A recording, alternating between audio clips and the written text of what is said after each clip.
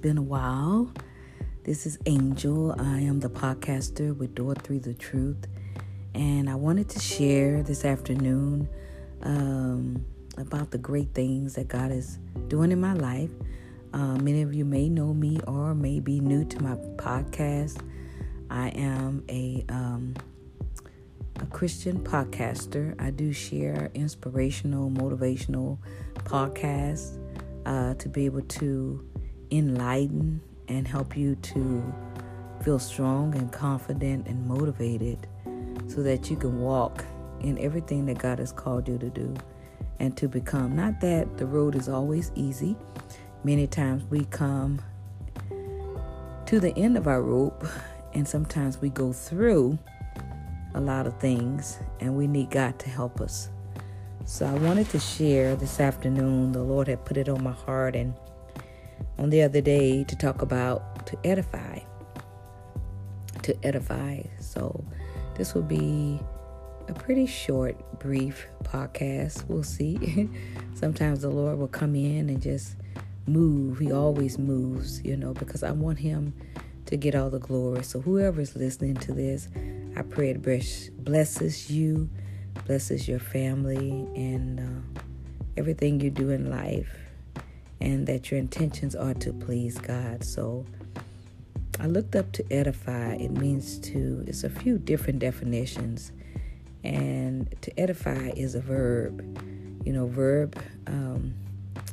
I've learned many years ago when I was in elementary school, preschool, school age, grade school, about verbs, nouns, pronouns, all of that good stuff, which is still so important to know how to write, to use, how to articulate, in everything, for proper language and grammar capacity. So to edify means to enlighten, to uplift, to motivate, to encourage, to adorn. Now, the goal is to ultimately edify God. And how you do this is you become a contrite spirit. You become a broken spirit. And you may be wondering, what do you mean? How can I edify if I'm broken? And there's a scripture that talks about that. You can look it up at your leisure.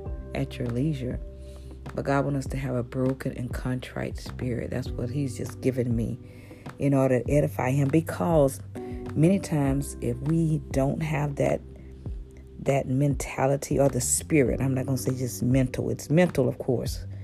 Everything seems to be mental, but it's really spiritual.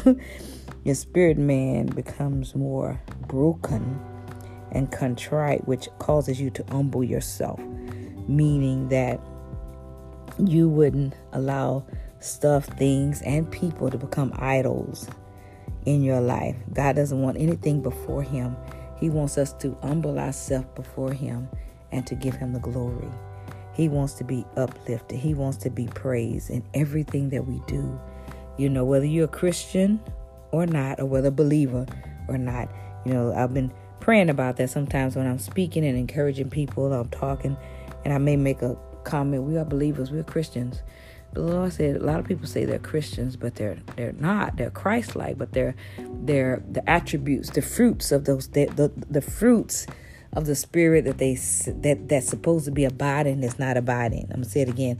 Sometimes people say they're Christians, they're Christ-like, but many times they don't exemplify the fruits of the spirit, like love, kindness, and things like that. So we are as believers need to edify God, encourage each other, live holy, live righteous, come humbly before the throne, not in a boastful manner, not like you're better than God, even though God have blessed you with so much. Always be mindful of who he is. He is God Almighty. He is God supremacies.